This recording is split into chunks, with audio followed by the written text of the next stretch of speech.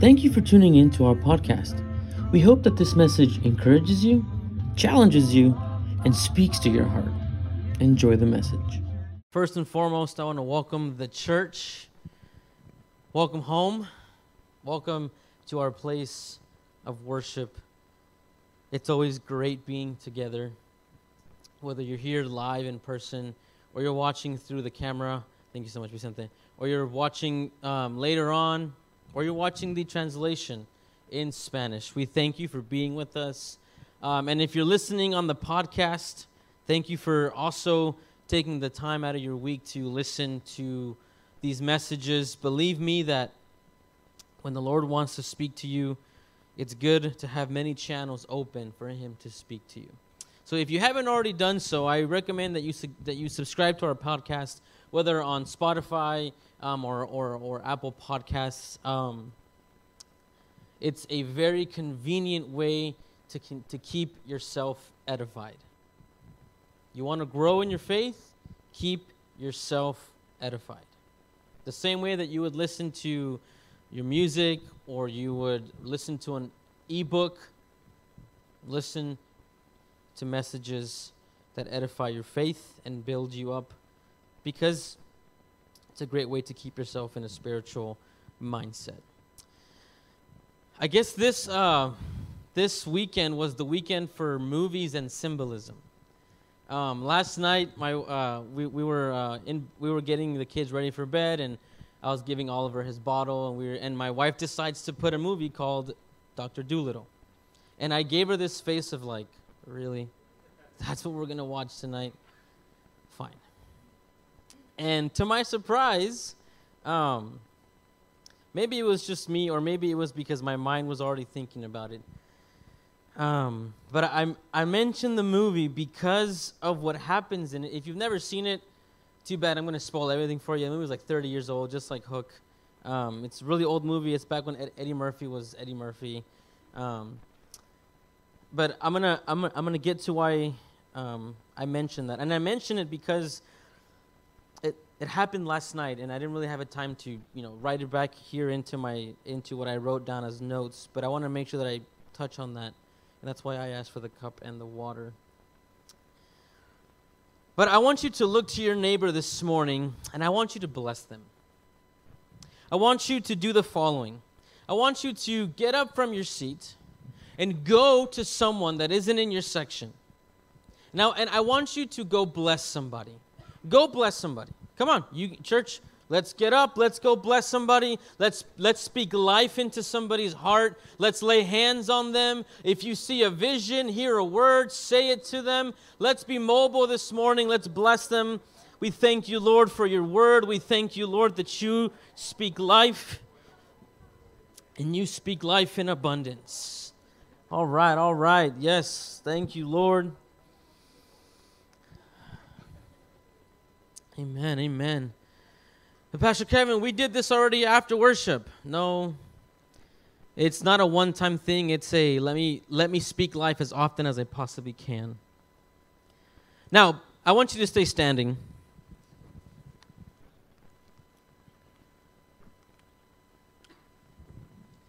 And I want you to take your Bibles to the book of 2 Samuel chapter 6.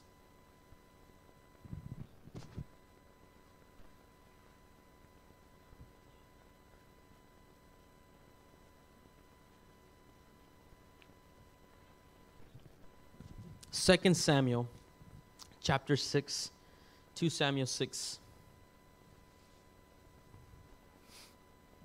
I want you to locate verses 12 through 22. When you found it, go ahead and say, I'm ready. Father, we bless your word, and we ask for your word to bless us in Jesus' name. 2 Samuel chapter 6, verse 12 says this. Then King David was told, the Lord has blessed Obed-Edom's household and everything he has because of the ark of God. So David went there and brought the ark of God from the house of Obed-Edom to the city of David with a great celebration. After the men who were carrying the ark of the Lord had gone 6 steps, David sacrificed a bull and a fattened calf. 6 steps later, he's already sowing seeds. And David danced before the Lord with all of his might, wearing a priestly garment. So David and all the people of Israel brought up the ark of the Lord with shouts of joy and the blowing of ram's horn. But as the ark of the Lord entered the city of David, Michal, the daughter of Saul, looked down from her window. And when she saw King David leaping and dancing before the Lord, she was filled with contempt for him. They brought the ark of the Lord and they set it in its place inside the special tent David had prepared for it. And David sacrificed burnt offerings and peace offerings to the Lord. When he finished his sacrifices, David blessed the people in the name of the Lord of heaven's armies. Then he gave every Israelite, man and woman in the crowd, a loaf of bread, a cake of dates, and a cake of raisins. Then all the people returned to their homes. When David returned home to bless his own family, Michal, the daughter of Saul, came out to meet him. She said in disgust, "How distinguished the king of Israel looked today, shamelessly exposing himself to the servant girls like any vulgar person might do." David retorted to Michal, "I was dancing before the Lord, who chose me above your father and his family. He appointed me as the leader of Israel, the people of the Lord. So I celebrate before the Lord. Yes, I am willing to look even more foolish than this, even to be humiliated in my own eyes. But those servant girls you mentioned will indeed think that I am distinguished." Everyone say, "Yes, I am willing." And you may take your seats this morning in the presence of the Lord. And we can show that screen. "Yes, I am willing" is the sermon title that the Lord gave me as I sought him this week and pondered in what he wanted to speak to us. Now, today's message is an unintended addition to the series of ungodly beliefs. It wasn't intentional. I wasn't planning on it. I wasn't even thinking about extending it in a certain capacity. But I'm glad that the Lord always connects the chain links. And I'm glad that the Holy Spirit always speaks the same message. Now, in the section of Scripture that we read, we see a very common story or narrative regarding the great King David. David was overjoyed that the ark of God was coming to him. So he freely and very publicly expressed his excitement. David was ecstatic to have God's presence physically living with him. And I ask you this morning, church, what presence physically lives in your home?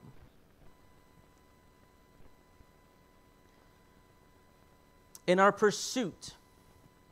In our what? Pursuit of having a relationship with the Father. We need to arrive to the place in which we no longer categorize Father and man in the same spectrum. Our Father in heaven is not our Father on earth. There are two very different people.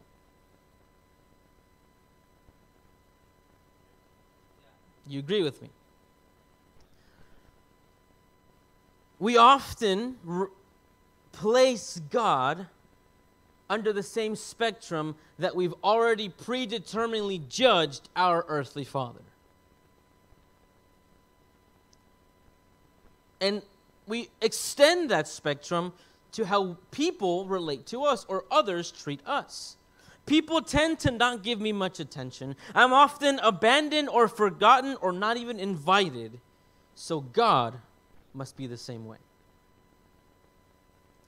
But I tell you, church, that the longer that we categorize the Father after how people relate to us, the longer we're going to be distant from the Father's love. Not because of His doing, but our own. Father loves to spend time with me. My Father enjoys my presence. Surely others do as well. That's the difference in where you place the Father in the spectrum of relationship. When you know that you have a relationship with your Father in heaven, you know where you stand with people. Now, pardon me if I don't move much this morning. On Friday, right before our young adults gathering, I was taking a quick nap. I was, after prayer morning, I had kind of a long day getting everything ready, and I was at home taking a quick little nap, and I heard Olivia crying, and usually when she cries, it's because Wendy's busy with Oliver or something. So I jumped out of bed, and in that moment, my guitar was on the floor because Oliver likes to play it. I kicked my guitar by accident, and it spun around, and when I was about to step, my foot landed on the head part with all of the pegs, and my foot is bruised. Dumbest way to hurt yourself, if you ask me. But it's just been bothering me lately, and so if you see me kind of doing this with my leg, just ignore me. It's just that I need to take pressure off it. So if your job is easy today, Brian, it's because of that. But the Father enjoys, everyone say, my Father enjoys to be with me. I like how somebody said the first part, and then the second part was like, because I'll get there. Our relationship with the Father, our relationship with God, our relationship with Christ, and our relationship with the Holy Spirit cannot be categorized in the way that we relate to our brothers, sisters, employers, friends, cousins, or even our parents. As good or as bad as your parents may or maybe they still are, they cannot fall under the same spectrum that you think God is.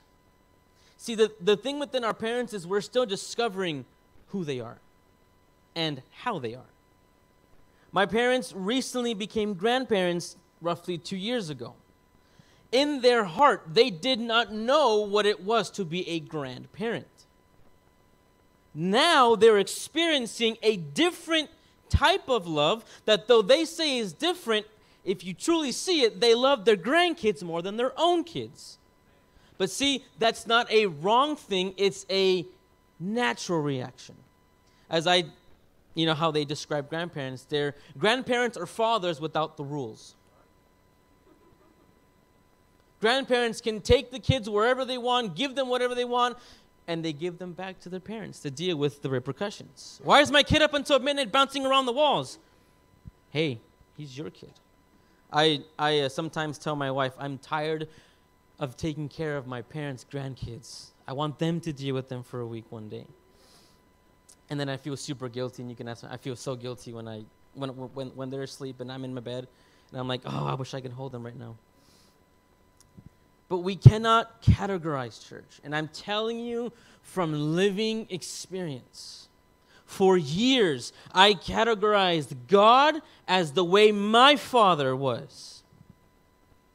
Now, my vision and my perception of my father was shattered because of my own insecurities and sin and decisions. And I'll touch on that in just a bit. But let me tell you something that I didn't know fully, and it's this. Did you know that in reality, our relationship with the Father is not actually our relationship? All we have done through the essence of adoption is we've entered into the relationship between Jesus and his Father. We didn't build our own relationship between me and God because in our nature, there's no way that we can do that. There's no way that we can build our own functional relationship with the Father when we don't know how to be sons or daughters. But through adoption, through the great moment of adoption, Christ dying on the cross, us believing and trusting in him and living to do the will of the Father, in that process of adoption where we become sons and daughters, we jump into the active relationship between Jesus and the Father. So right then and there, you get an upgrade. I get an upgrade. We don't have to construct from ground zero. We simply step in, like the diagram here. All we're doing, because Jesus says that we're seated at the right hand of the Father. So if the Father, and I'm gonna move it, but the presence of God is not gonna kill me or anything. It's just an illustration. If the Lord, the Father, sits there, and Jesus sits here, we don't sit on the floor. Now he says that we sit on the right side. That feels good. We're seated where he sits. We have a place at the table. In other words, where Jesus is, we are as well. Not we will be, not we have been, we are. When we come into relationship with the Father and we grow in our understanding and we experience the revelation of the Father's love and the Father's adoption and where we are, so many things in your mind can no longer continue to function. Your mindset of who you once were can no longer function when you're sitting where you're supposed to. If I'm seated next to the Father, I cannot think how unwanted I am. I can no longer think how unloved I am. Because when you look at who's next to you, it's the complete picture, the complete opposite. Why would a God or a Father that doesn't love me sit me next to him? Sit me where Jesus sits.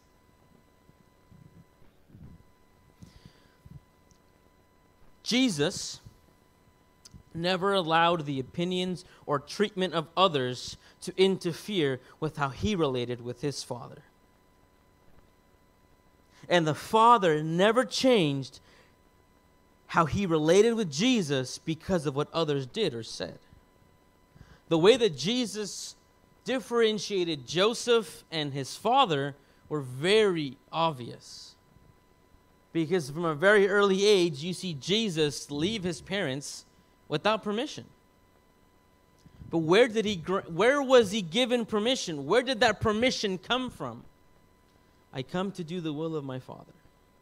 And if Joseph, if you're not okay with that, I'm sorry. Sorry, not sorry, as they say. Because even Mary was like, Jesus, how could you do this? And he said, hey, I'm where I'm supposed to be. You were the one that left. In other words, there is nothing should have an effect in how you relate to the Father, because nothing affects how he relates to you. What the Father has already decided to do is adopt you. Period.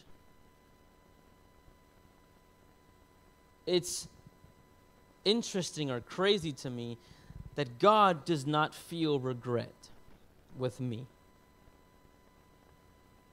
Despite what I've done and who I've been and what I've done and even what I'm going to do, in his heart for me, there is no regret. And I know in marriage sometimes we feel like, man, did I really make the right decision with this person? Anyone ever felt that? There's no honest people here? Okay. In my relationship with my wife, I had moments in which I thought maybe I made a mistake.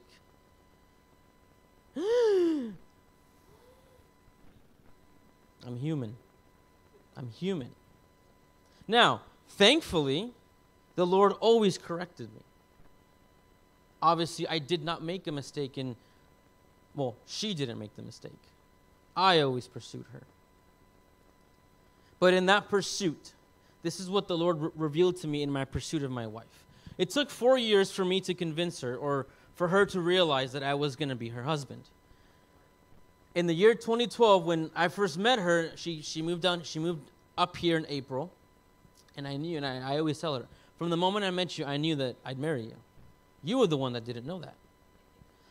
Now, unfortunately, our pathway split for 4 years, and then when I came back home, I pursued her, and it took a long time. But what caused the change in her was what the Lord told me to do.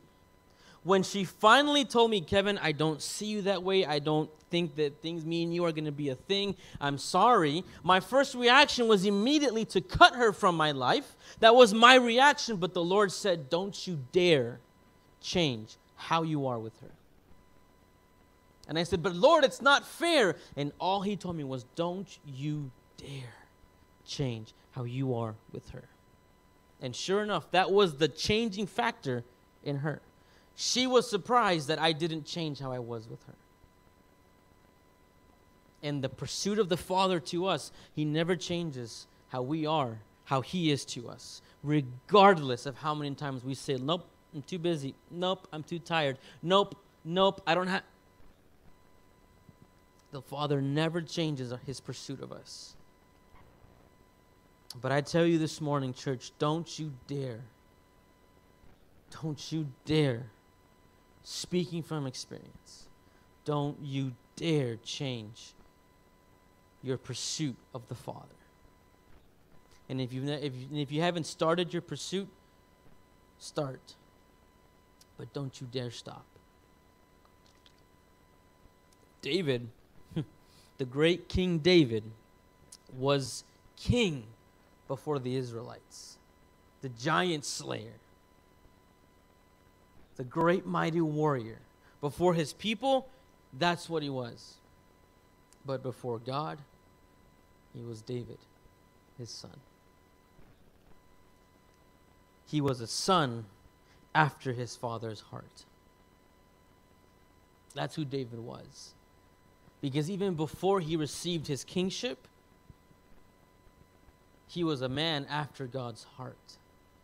David just wanted to please the Father. And the crazy thing is that he was so knitted into pleasing God that God chose his lineage to bring forth the Messiah.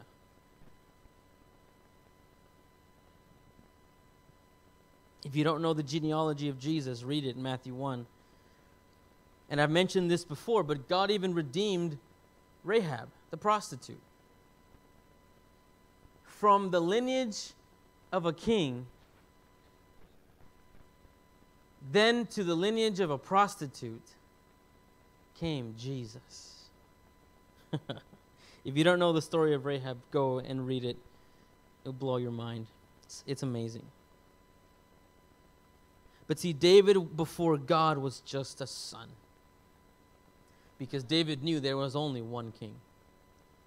There was the King of Kings. So David didn't have to come up to the presence of God and say, here I am, O God, King David. Before God, that didn't mean anything. All David had to do was, Father, I'm here, your son. Everything that you are and that you are experiencing today stems from the condition of your heart. You may be able to change your behavior by determination and willpower. As Pastor mentioned, you strive and you err and you grunt and you do all these things to change how you are. But I can tell you what's going to happen. You may make the right choices. You may do the right things. You may respond the right way. And you may even smile and behave like a good Christian. But one day, everyone say one day, something's going to happen that's going to revert you back to your default setting. Saying things you're not supposed to be saying. Thinking things you're not supposed to be thinking. Doing things you're not supposed to be doing. Treating people the way you're not supposed to be treating. Why? A change in actions will not change who you are. Only a heart change can do that. You can physically alter your behavior in how you are, in how you talk, in the things that you think about, but eventually your performance will come to an end. Because an event will happen that will no longer allow you to function in a pretend setting. Everybody can function in a pretend setting when there is no pressure added. But the moment the pressure comes, who you are is revealed. It's inevitable. I am inevitable. In that inevitable moment that will come, I'm telling you, it's the weekend for movies, apparently. Thanos is, go for the head, guys, see if you see him. But in that inevitable moment that will come where pressure is going to hit you like a ton of bricks, who you are is going to pop up. And if you've been pretending, oh, I'm a good Christian, I can say the right things, give the Christian smile, and say and do and behave, the moment the pressure comes, you will revert back to your default setting because that's how you know how to react. It's your nature. It's who you are in your nature, your physical, human nature. But unless you swap out fully your default settings in your heart from carnality and you swap it out for Father's love, it doesn't matter how hard you try, you will end up back to your pretend settings. But let me tell you this, church, sinful is your default setting. As a human, as a person, your default setting when you are born is sinful. You know how when you sometimes have to change settings, there's, switches and they're always labeled up, down, reset, and all these things. Our switch is always up to set sinful. Always. And that's the only one. There's no button that you can push that will change your settings. It's just who we are in our nature. But it's funny how God's default setting is loved.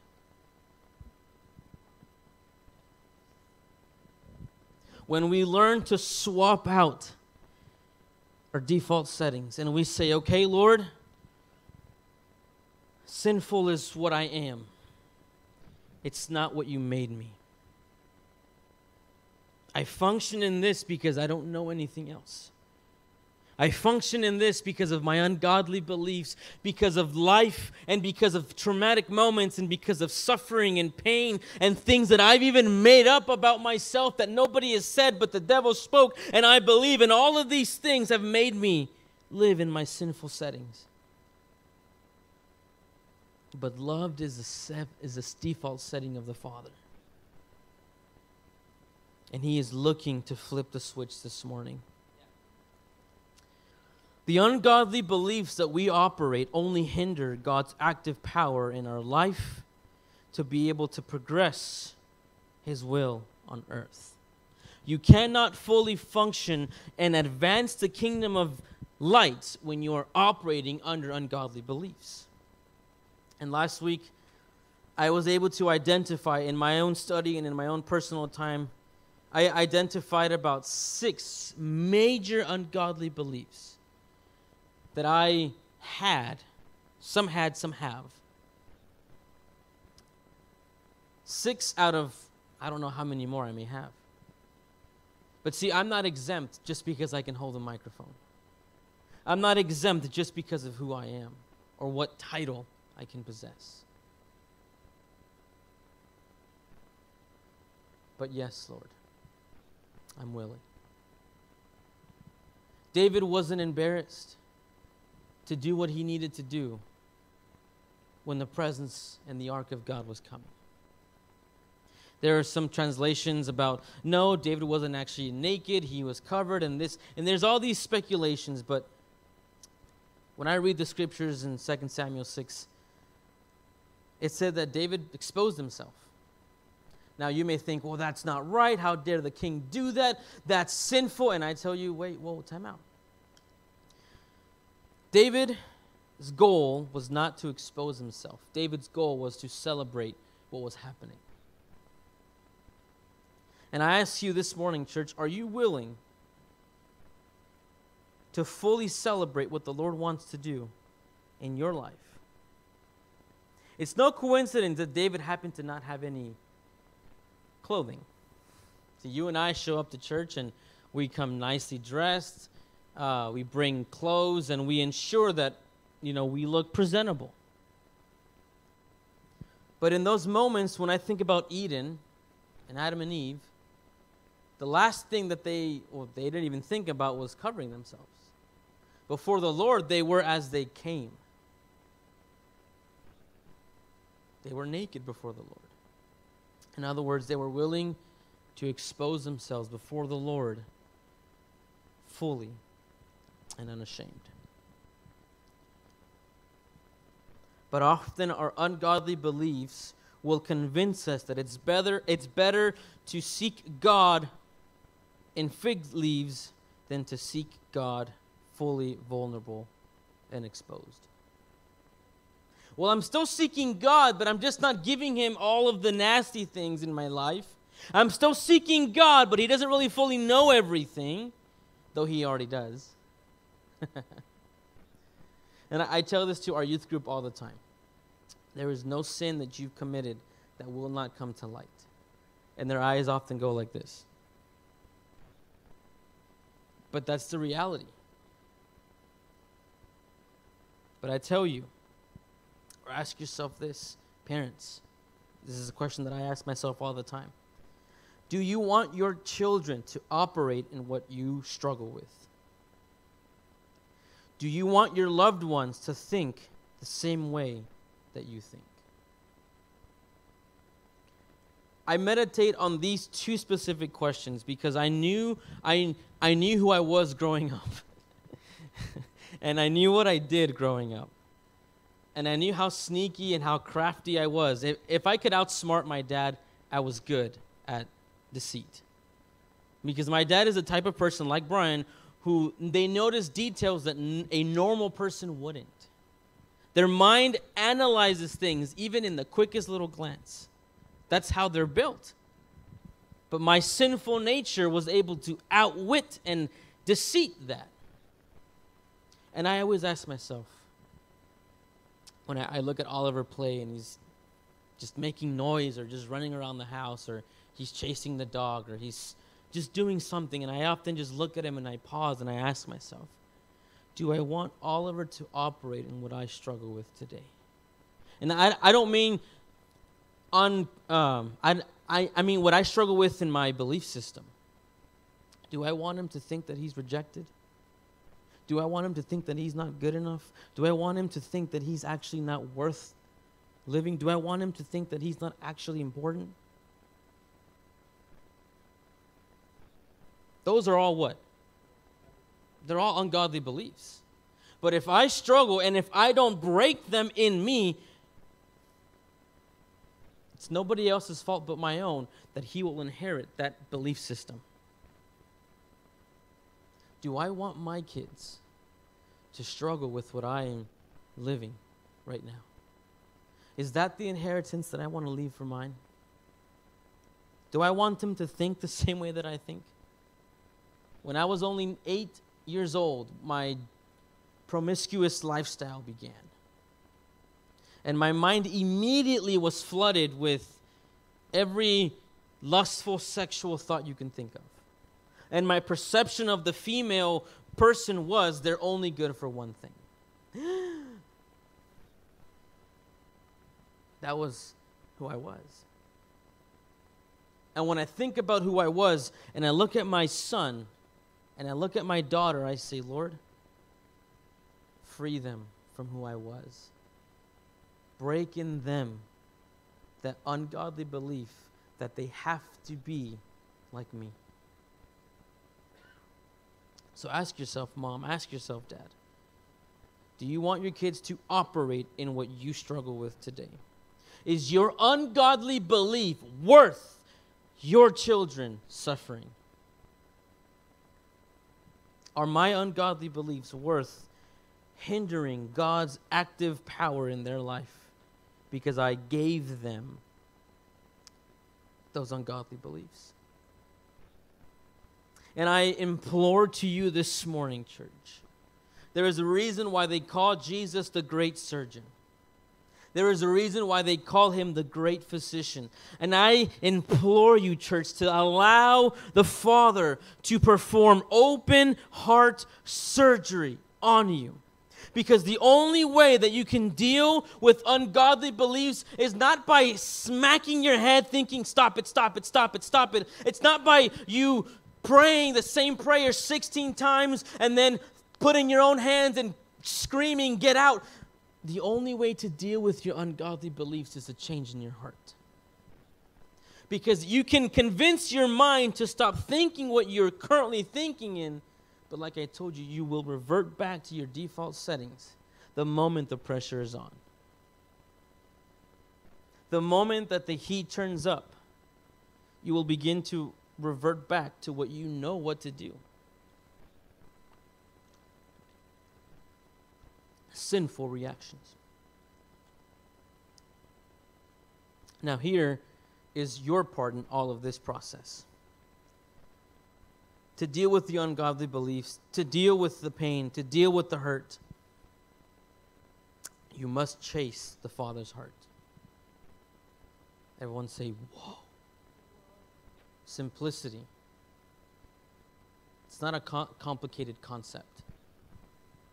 But see, the gospel is often overly complicated.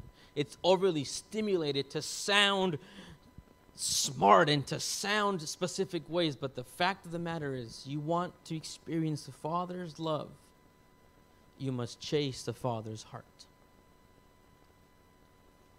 And I learned this myself, what I'm about to show you. And it's the process in which I am currently living and enjoying so much, is that you cannot be a son to God if you cannot first be a son to your Father. Now, nobody knew this, but for years, I was not a son to my Father before me here. In my own ungodly beliefs and my own pains and wounds and repressed traumas or pain, I pretended to walk as a son. Like I told you, I'm speaking out of this from experience. I pretended, gave the right smiles, gave the right movements, even gave the right things as a son would do. But when the moment got tough, I resorted back to my default settings.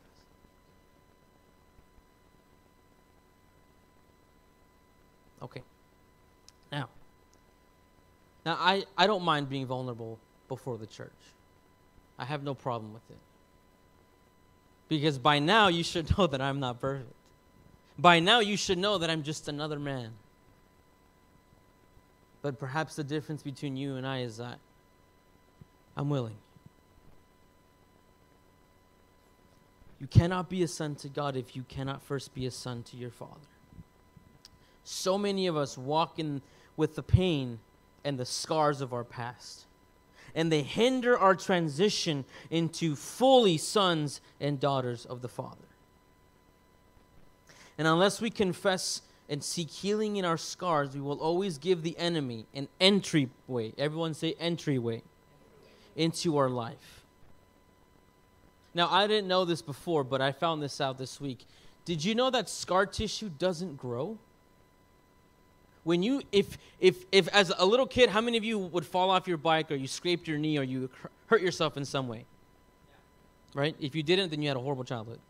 Because being outside and falling and scraping and dangerously almost killing yourself but never telling your parents, those were the days. So many times was I close to losing my life from doing fun, dumb things. Like I remember one time I think Fernie was riding his bike and I was on rollerblades on the street.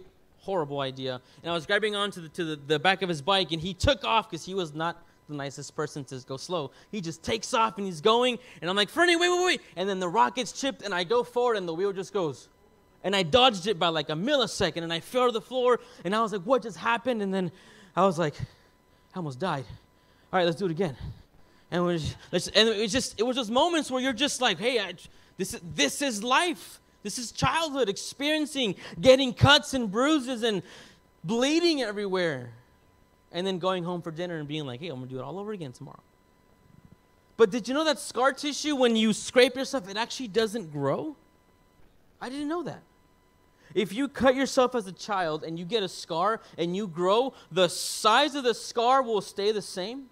As a little kid, yeah, it looked like a massive hole, but as you grow up, your skin grows, but not the scar. And I was thinking about that, and then I read some stuff, and I realized, wow, this is actually more profound than I thought. When your heart is scarred, that part of your heart does not grow up, but remains a child. This is why we often have childish reactions that we're ashamed of. And we try to react differently the next time it happens, but we can't because of the scar. When our hearts have been neglected or have not received the affection that it needs, or that it has been, or because it's been hurt or broken, that part of our heart will remain scarred until you allow Father's healing love to deal with your scars. I had many growing up. And about a week and a half ago, because I've been reading this book about sonship, and I strongly recommend it to everybody. I don't know why my dad gave me that book, but it was a gift from God himself. Because of what I've been reading and studying, it has literally broken in me things that I had no idea that I was bound to. One of them was my pretending lifestyle as a son. And in this book, the author, James Jordan, he struggled for years to forgive his dad because of so many things. But he decided one day to forgive his dad, and he would express all these different things, and he wrote a letter. And in that letter, he described everything in the moments and the pains and all these things, but in his heart, he had decided, I need to forgive my father.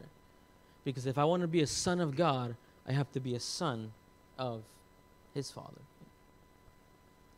And he wrote a letter and all these things, and the letter was on his bookshelf for about a month or two because he was nervous about how his father would react. His father had never spoken the word I love you to him or even given him a hug his entire life.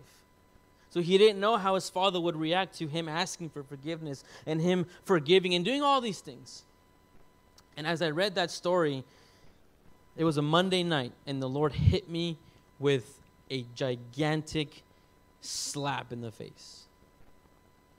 And I could just hear him almost like right here. You know when someone just stands real close to you and you can kind of hear their breathing and you can feel the air, and all I heard was, "Are you done? Are you done?" And I sat there I'm thinking, Lord, what do you mean, am I done? And he said, "Are you done pretending?" And I just started bawling in my little office space, and I was just there, and I'm thinking, God, but how am I supposed to do this? And immediately my scars in my heart reverted back to how I was a little kid, and when I would do something bad, the reaction that my father would give me was always negative. So that's how I thought, if I do this, my father is going to be upset with me. That was my initial reaction, because in my little child heart, I was scarred in those moments. And then I told my wife about it, and she was just like, that's a great thing. So I began to write the letter, and as I was writing that letter, I was crying yet again, thinking of all the experiences of all those things. If I mention them, I'm not going to stop crying this morning, so I won't. But in that process, as I wrote that letter, I said, Lord, okay, help me to write this letter in a way that's not going to come off as I'm blaming my father. Because when I first did the first draft, it was all about, you did this to me, and you did this to me. And I could feel, you know how when you do something wrong, you feel like gross? I felt that way. As I was writing, I said, wait a minute, no, this is not God what I'm feeling right now.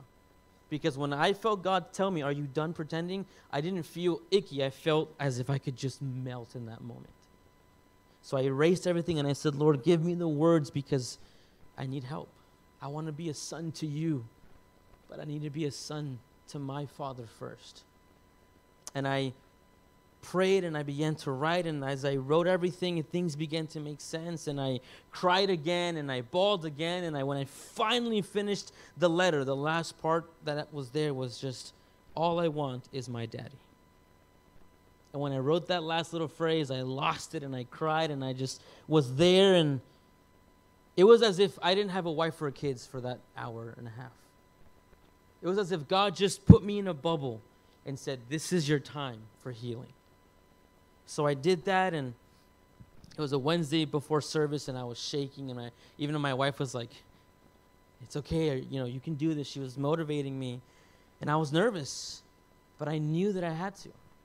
I knew that for me to stop pretending in my default setting, to finally get out of being a pretentious 28-year-old kid, I needed to take the next step in my process. So I didn't say to my dad, hey, can I talk to you? Because that would sound really serious. I said, hey, can I read you something? Sounds a little less threatening, right? Hey, can I read you something? He was like, read me something. Okay. He had no idea. Well, I thought he had no idea. But the moment that I mentioned about the book, and he said, oh, okay. And then I start reading, and I start saying all these things, and I don't hear anything. I don't hear the anger. I don't hear the yells. I don't see the man that would once, in my own little itty-bitty heart, kid mind, where he would stand over me as this oppressive being. No, I just saw a father listening to his son, taking responsibility for the things that he did without even knowing that he did. And I finished the letter, and the last thing, it's what I wanted to experience, but it wasn't what I thought I was going to experience. All he did was he got up, and he just hugged me and said, I'm sorry, son. Forgive me for those things. And we had a great moment, and we talked about other things, and I opened up my heart about my current situation, what I was experiencing, and all these different things. And it was as if in that moment, everything that I had ever wanted growing up, the Lord said, here you go. Here is the moment of healing that you needed.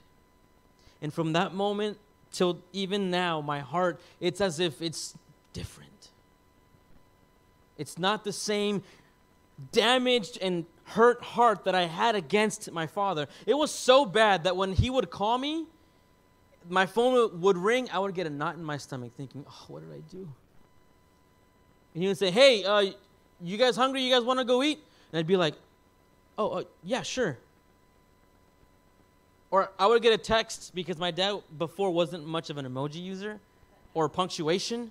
So it was very confusing. So he would send me a text that would just say, call me. The word call me, right? But in my head, I would read, call me. And I was like, oh my gosh, what did I do? Maybe he saw my bank account. Maybe he knew. Maybe he finally found out what I did and all these different things. And he just wanted to ask me a question. But see, that's how scarred my heart was. That's how damaged I was. But when I read the scriptures about David dancing before the Lord, it was as if I was there. Where I finally felt where I could just be me. Because my heart was no longer hiding. My heart was no longer pretending to be something that it wasn't. And perhaps you're sitting, listening to me today and thinking, well, that sounds nice. That's a great story. But, I'm good. I'm pretty healed.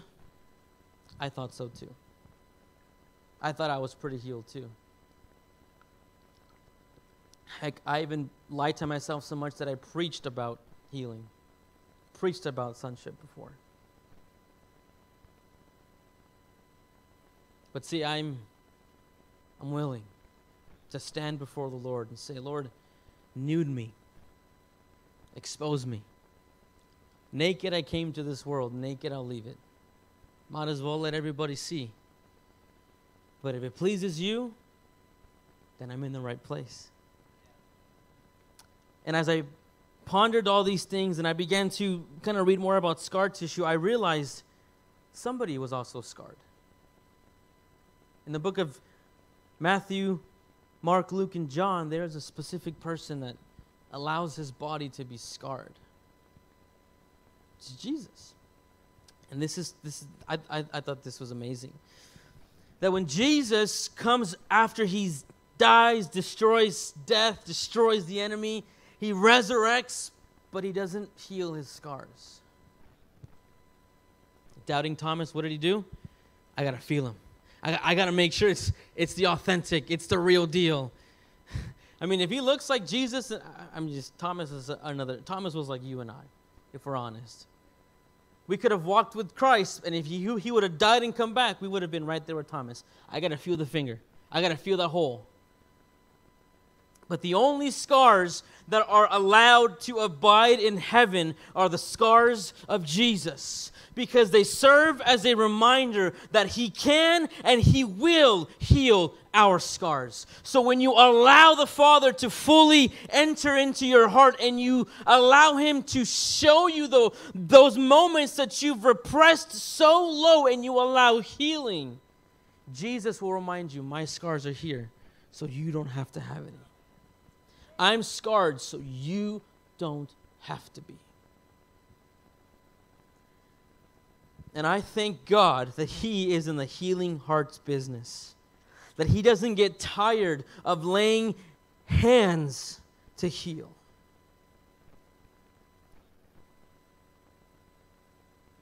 The wonderful news in all of this is that when love comes, everything that is lack of love that has been done to you gets reversed. In this book of sonship that I'm reading, James Jordan mentions a word called unlove. It's not an actual word. You can't combine un and love and make it a word. But he says, hey, what the heck, I'm doing it anyways, and I'm going to publish it. So I thought that was a great representation. Because we often experience a lot of unloved moments. Danny mentioned it. He's not here. On Friday, Brian made a joke, and Danny was like, oh, you punctured my love tank. And I realized, hey, that's like 2 years ago, our love tank. But we experience these little moments of punctures, of unlove.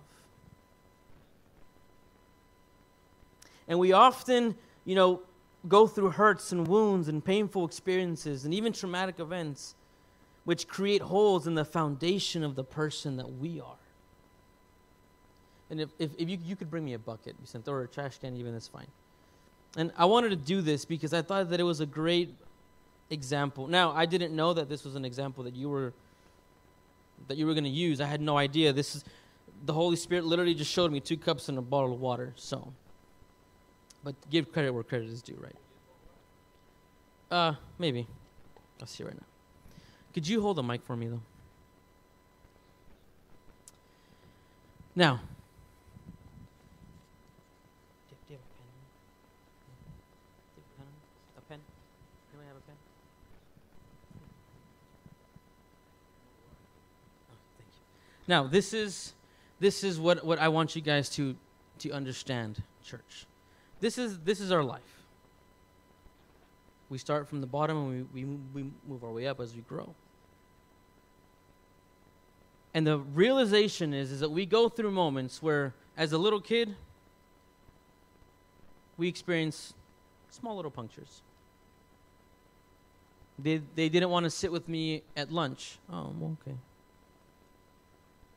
But as we grow and we experience life,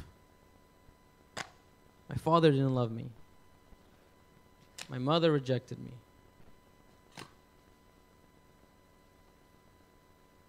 I was abandoned by my wife. My mom passed away when I needed her.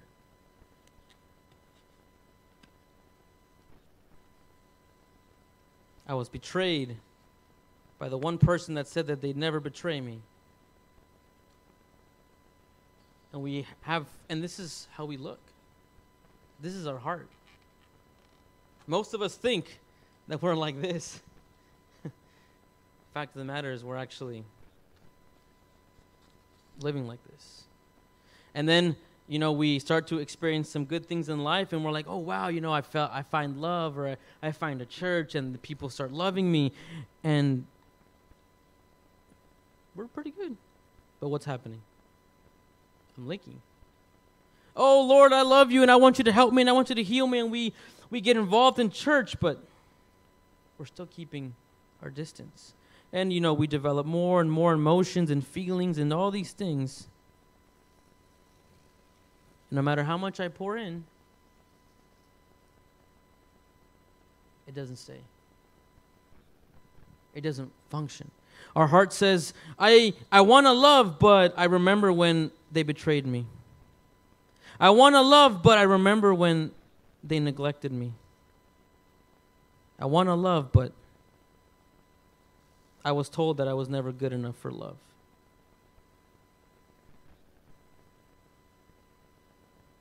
This is us.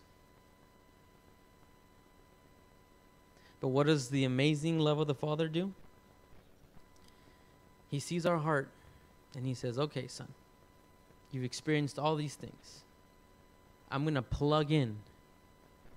Notice, the positioning of the cup makes all the difference. I'm going to plug in what you're missing. Now, all of these scars, the Father can pour his love. Wow, I feel love. Wow, I encountered love. And then you meet somebody, and then they pour in love to you, and they pour in, and they pour in, and they pour. And the beautiful thing is that when the Father is thirsty,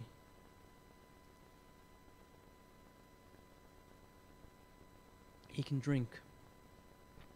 You can give to people love, and they can drink. They can take the cup, and they can drink. And eventually, you don't even notice, your heart's restored. What once leaked and dripped and was broken, the restoration of the heart will make all the difference in your process and in your decision making. But what do most people do? That sounds great, but it's just that little phrase, but it's just not fair. How come they get away with it so easily? That's not fair. Me forgive them. They should ask me for forgiveness. In that letter that I wrote to my father, thank you, Vicente, I appreciate it. In that letter that I wrote to my father, in that bottom section, I wrote, I know I have not been the most perfect son, and there are more things that I have to ask you for forgiveness because of what I did to you and how I hurt your heart. But you see, asking for healing is not just you getting forgiven or you experiencing forgiveness. You have to indeed also learn to ask. You get it, but you also have to ask for it. And church, it is my desire for you to walk like this. Because you're going to eventually experience somebody that needs love. And guess what? You'll have love to give. And they can drink and be satisfied. Oh, but then you experience somebody else. They can take and drink. Agapeame. And they can be satisfied. You can even deposit love into others. I gave love to my wife, gave love to my brother-in-law, gave love to my mom. I still got love to give to myself. Because Jesus says to love your neighbor as you love. If you don't love yourself, how can you love others the way Jesus loves them? Right, young adults? We studied that on Friday. When you learn that you are supposed to be a cup of love and giving, you will learn to say, yes, Lord, I'm willing. I don't want to hinder the move of your love to other people. How can I give my kids, how can I give Oliver my love when my heart is punctured? My son doesn't deserve my punctured, scarred, fractured love. my son deserves the love of the Father, because that's the love that was given to me. And this is the craziest part for me, that when we experience the healing love of the Father, and He covers and seals in our wounds, that's only step one. That's literally only the beginning of everything. That's just God saying, all right, I was just getting started. Now that you're healed, and now that you're pouring out love like I will pour into you, now it's time for the work. Turn with me to the book of Ephesians, and I'm going to tell you, after you experience it, and after you are walking and being able to function as a love well, and you're moving in that amazing love of the Father, free of the scars. Ephesians chapter 4, verse 14 and 16 say, this is after we allow the Father to cement us in His love. He says the following, then we will no longer be immature like children. Verse 14. We won't be tossed and blown about every wind of new teaching. We will not be influenced when people try to kick us with lies so clear they sound like truth. Instead, we will speak the truth in love, growing in every way more and more like Christ, who is the head of His body, the church. He makes the whole body fit together perfectly as each part does its own special work. It helps the other parts grow so that the whole body is healthy and growing and full of love. When we are exiting post-surgery of our hearts, and He plugs in and He heals us from our fractured and scarred heart, then we will no longer be immature like children. Then we can function as weos, mature sons and daughters of God. Now, your experience with your wounds, perhaps you feel like you're the only one. Perhaps you feel that nobody else has experienced what you've experienced. But I tell you, there is no pain too deep. There is no scar too long that the Lord cannot heal. Whatever you've encountered, let me tell you this, it's not worth living in the pain. You are designed to sit where Jesus sits, at the right hand of the Father. Come here, Pops. It's a better illustration for all of us. Now, your Father is Father in heaven. I'm going to use my dad because he serves in both parts. So this is what we often do. Father and Jesus is here, and this is what we do. The camera's not going to be able to get this. Oh, Father, I love you so much. Oh, you're so gracious. Oh, I love you, I love you. And then the Father says, come closer. And we do, oh, no, it's okay, it's okay, it's okay, it's okay, it's okay. Oh, I love you, I love your presence, and I love to be with you. Come closer. Oh, no, it's fine, it's fine, it's fine. That's what a wounded, fractured heart looks like. It cannot draw close, because if it draws close, the Father's going to see who we really are and how fractured our heart is.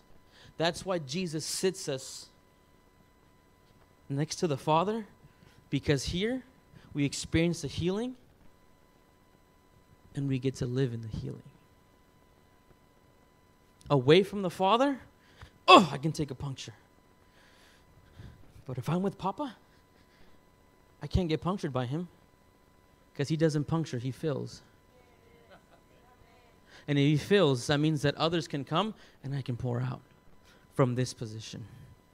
But the moment that I start thinking, oh, I can do it on my own, I can be like God, nothing can unthrone God. Lucifer thought, and look how he ended up. The greatest position that you will ever be able to have is next to Daddy's side. Next to Papa. And this is the crazy thing for me. as I read David's story and I said, okay, God, this is so awesome. He's so happy that the Ark of the Covenant is coming back. But what does that have to do with this whole message? And he said, and the Holy Spirit whispered to me, David was happy and celebrating that Papa was coming home. There was a father coming back to the house. And the Father wants to be the father of your house. Question is, are you going to celebrate with fig leaves, or are you going to run out the way you are? Fractured, punctured, bleeding out, but desperate for the Father's fullness of healing. I ask you that this morning, church. Healing is possible. You're looking at two people who've experienced it. To a certain degree, is there more healing? A lot more healing. But the benefit is instantaneous. Ungodly beliefs are not worth limiting the love of the Father over your life. It's because I don't believe that I'm supposed to be loved this much. Well, I don't know who told you that. But that's a lie. And there was so much more that I wanted to pour out, but the Lord said, save it. But I want to finish with this.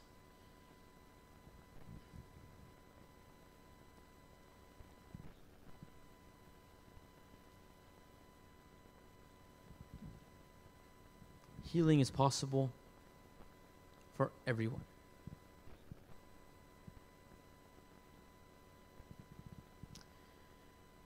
Can you? And I was thinking back and forth, Lord, what do we do? Do you want to do it? Are you looking to do it? And the Lord said, almost like this, like excited, of course, type of sensation that I felt. Now you may be sitting here today thinking, no, my heart's fine. My heart's okay. But I spent the last about 4.5 years thinking the same way. And I was living under a curse because of it. And my prayer to you is this: if you are in need of healing, come. I'm not going to push you. I'm not going to go there and grab you. I'm not going to do any of that. Healing comes when you want to be healed. So take the next minute or so and think internally, Lord, is there in my heart something that I know that I've repressed? In my childhood, I was molested. I was abused, neglected.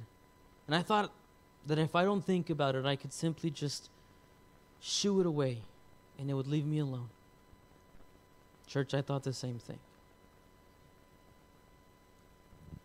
But in this moment, Holy Spirit, would you begin to just grab hold of hearts? Would you begin to just lay your hand on hearts, Holy Spirit? On those that need and know that they're experiencing something. Father, would you be the one to show them the avenue of healing? And I want us to all stand to our feet as a sign of reverence to the Father. And we're just going to take these simple moments. They're moments.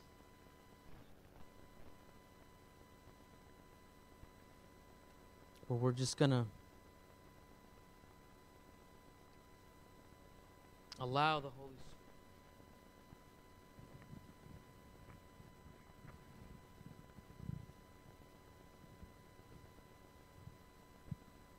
think inside, think inward. What have I held on to, Lord, for so long? And as you begin to think about those things, if you truly, truly desire and are looking for it, I just hear the phrase, come. Come as you are.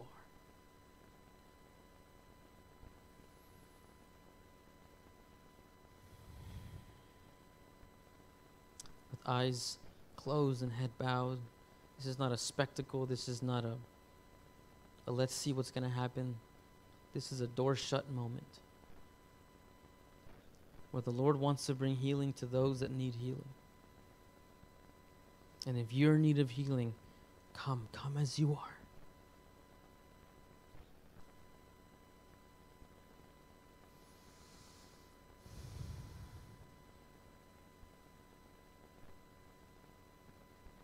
Thank you, Holy Spirit.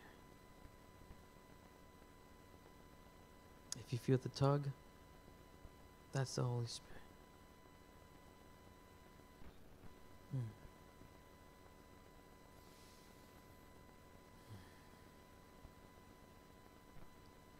Thank you, Holy Spirit. Thank you, Holy Spirit. All right. Now, as we're here and waiting, and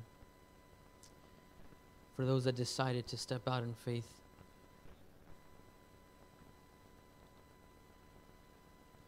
I want you to just begin to think about that moment. Think about what you felt. Don't run away from the pain. Don't be afraid of the pain.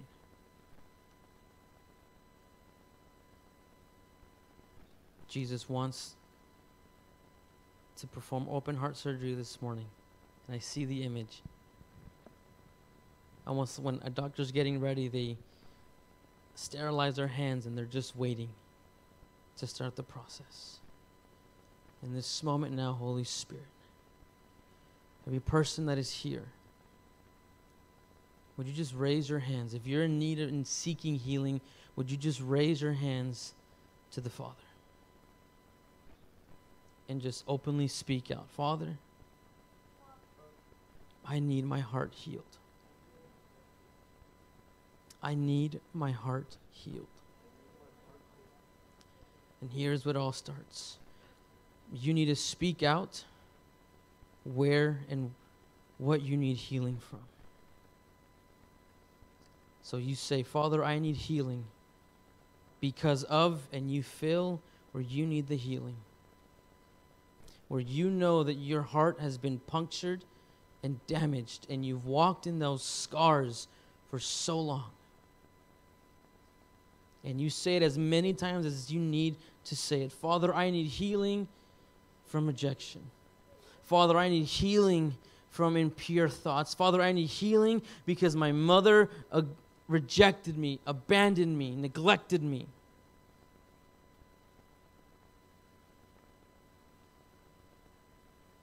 Come, Holy Spirit, come, Holy Spirit.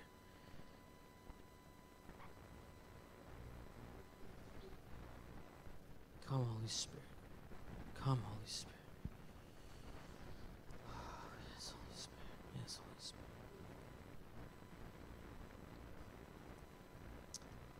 Just say, Father, I need healing. Father, I need healing. Father, I need healing.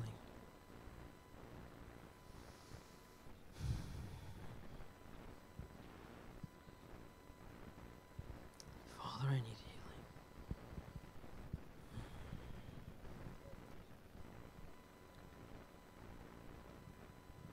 Now, I'm going to push you a little bit further this morning because we got plenty of time.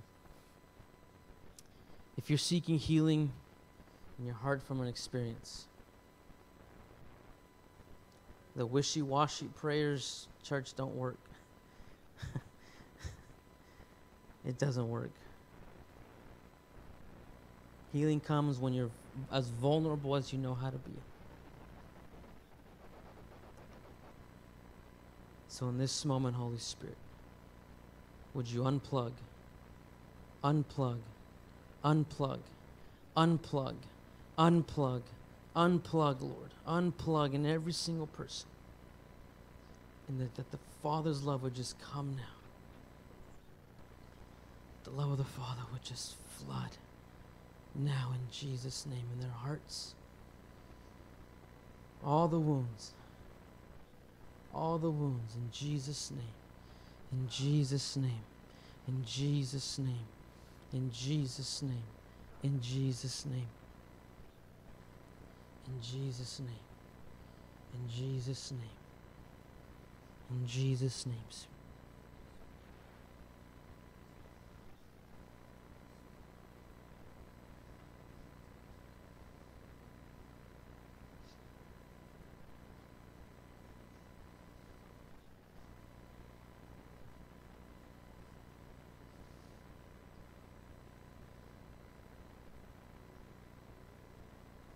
Unplug now in Jesus' name. Healing. Healing. Healing.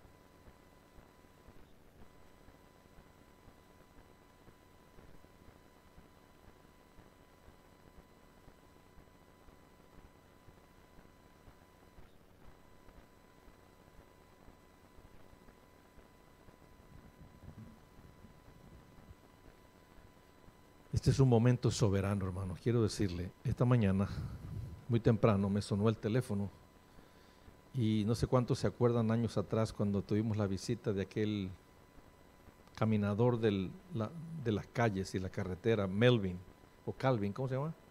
Calvin. ¿Se acuerdan de él? El que nos regaló aquel cayado, el rojo, de Jehová mi pastor. Él lo trajo y nos regaló, ¿se acuerdan? De repente me habla y me dice palabras que Dios le da. Y esta mañana me habló para decirme que estaba orando y el Señor puso en su corazón orar por nosotros. Y dijo, Mario, are you preaching this morning? Dije, no, I'm not preaching. Well, I'm glad you're not preaching, me dijo. And I hope today Kevin's preaching. Dijo, ojalá que predique Kevin hoy, me dijo. Le digo, ya él predica hoy. Ok, dice, esto es lo que el Señor me está diciendo y te lo quiero compartir para que sepas. Creo que es un buen día hoy para hacer un altar call. Eso me dijo él, hay que hacer un llamado al frente. Porque Dios quiere, pero yo no te lo dije a ti porque se me olvidó. Se me olvidó. Hay que hacer un llamado al frente y pedirle a la gente que como Moisés levantaba altares, como David levantó un altar, 6 pies de haber avanzado al arca, levantó un altar de gratitud a Dios y cada cierto tiempo levantaba altares. Abraham lo hizo, Isaac lo hizo, Jacob lo hizo. El pueblo de Israel lo hacía por todo el tiempo, levantaban altares de gratitud. Y él me dijo esta mañana, inviten al pueblo al frente y díganles que levanten un altar de adoración y de gratitud a Dios por lo que Él está haciendo hoy en sus vidas y lo que quiere hacer en las vidas de todos nosotros. Así que creo que Dios tenía este momento asignado para que sucediera. Ni Kevin lo sabía, ni ustedes lo sabían, ni yo lo sabía. Pero tenía la intención de decírtelo antes de que predicara y se me olvidó. Qué bueno que no se lo dije, porque eso confirma que desde antes de empezar el día de hoy, Dios tenía planeado este día para ti y para mí. Amén. Hermano, regrese a su casa con esta conciencia. En el mover del amor de Dios, en el mover del amor de Dios, hermano, Dios te toca aunque no lo sientas. Dios deposita amor en ti aunque no tengas percepción de alguna sensación. El ejemplo del vaso. Él tira agua de amor, él llena tu vida de amor y al momento muchos no lo sienten. Por las muchas scars, las muchas heridas que tienen, han acostumbrado su corazón a ya no sentir. Pero en los siguientes días, semanas y meses, la sanidad te empieza a permitir experimentar emociones. Así que no se sienta nadie mal que no sintieron el amor líquido, el toque mágico, el golpe fuerte. No se sienta mal nadie, hermano. Porque no lo sientas no quiere decir que no pasa. Dios está bombeando amor líquido en los corazones de muchos de ustedes hasta que llegue el día que lo sientas. Y de verdad que vas a experimentar una gran sanidad emocional profunda. Vaya en bendición, gracias por haber venido. Nos vemos este miércoles, les tengo una sorpresa tremenda también. Así que gracias, nos vemos.